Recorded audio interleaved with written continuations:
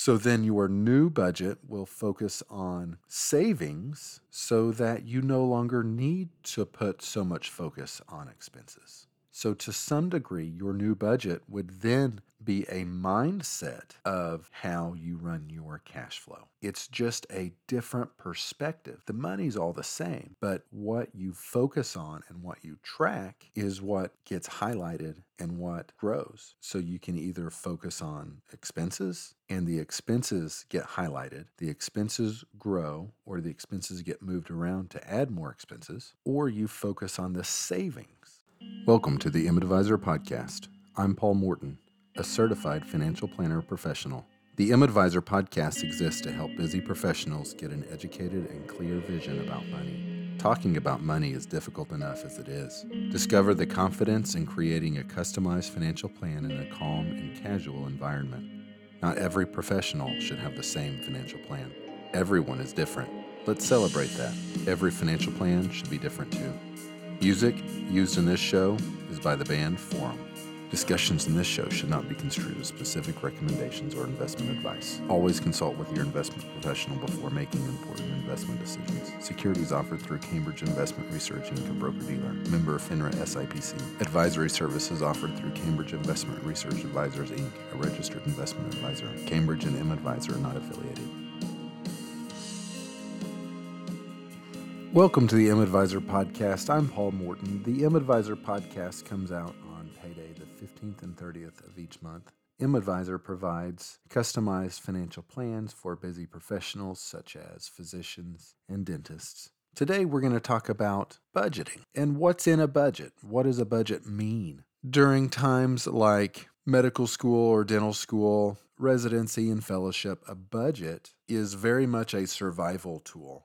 Likely, without a budget, you have no money for rent, you have no money for food, because you may have spent money on frivolous wants and needs, so you put together a budget to make sure there's enough money to pay rent and to buy food, buy gas, and the necessities, and then whatever is left over can be spent elsewhere or saved elsewhere. At some point in time, after residency and fellowship, typically, when the incomes become so different and such drastically larger, the traditional budget is no longer as useful as it used to be. It's no longer a survival tool. A traditional budget, while it can carry significantly helpful information, it doesn't necessarily do the same thing it once did.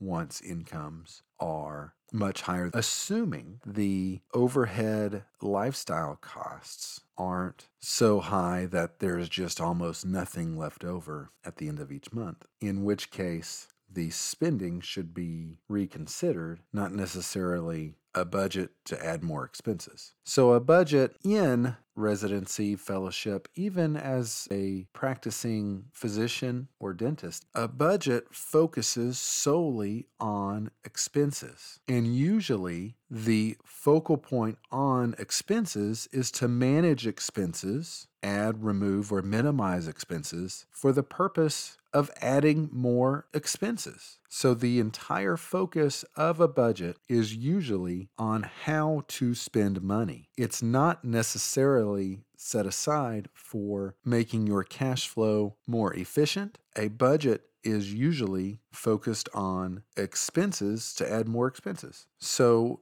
the new budget, when income gets much higher than what it used to be, at the end of fellowship, maybe you made $60,000 per year and you sign a job contract to make $300,000 per year. So during that time, the amount of income that you have far exceeds your base expenses, assuming that your expenses didn't outpace that growth really quickly.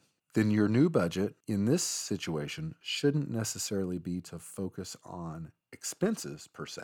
Your new budget should then focus solely on savings. So first of all, there are some things that you just can't get out of. Pay your taxes and don't go to jail. And then you have some basic fixed expenses. You still have to live and sleep somewhere. you do have some basic fundamental costs you have to factor in. But then your next line item is to save. Just right off the bat, save first. So you take that designated savings amount as if it's an expense and you set it aside, whether it be in a savings account, a money market account, or an investment account. And then once that money is saved, you've already considered the future, assuming you've done at least some rudimentary calculations of how much to save. Then if you've already considered the future and the future is accounted for, well, then you can go spend the rest. Now, along the lines in there, I also feel like some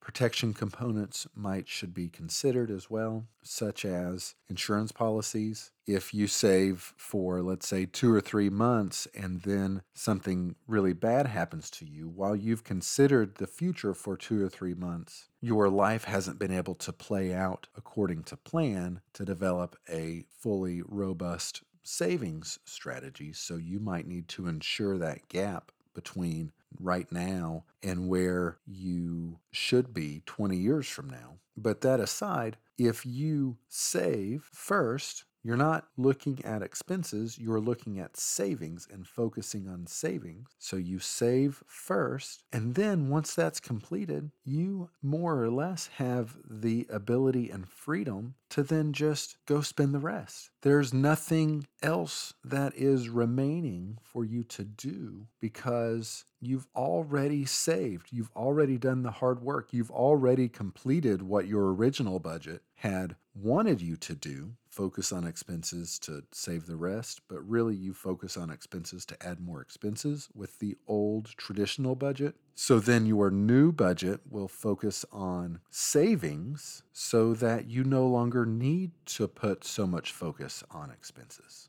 So to some degree, your new budget would then be a mindset of how you run your cash flow. It's just a different perspective. The money's all the same, but what you focus on and what you track is what gets highlighted and what grows. So you can either focus on expenses and the expenses get highlighted, the expenses grow, or the expenses get moved around to add more expenses, or you focus on the savings. Thank you for listening. I'm Paul Morton. This is the M-Advisor podcast. You can find a lot more information at m-advisor.com. There are articles there. There are videos available. At M-Advisor, we offer customized financial plans to busy professionals. The M-Advisor podcast comes out on payday, the 15th and 30th of each month. And I really appreciate you listening and being here today.